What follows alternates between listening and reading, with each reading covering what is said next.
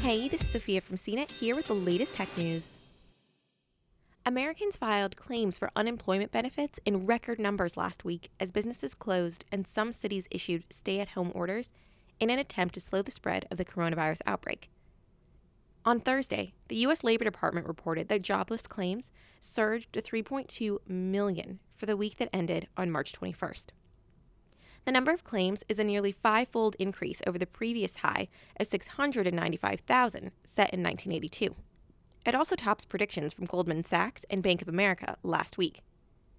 COVID-19, the disease caused by the coronavirus, has rapidly spread across the globe. On March 11th, the World Health Organization declared it a pandemic, saying it expected to see the number of cases and deaths continue climbing. As of Thursday, there were more than 69,000 cases of the coronavirus just in the U.S. The Labor Department pointed to the COVID-19 outbreak for the sharp rise in claims. For more of the latest tech news, visit cnet.com.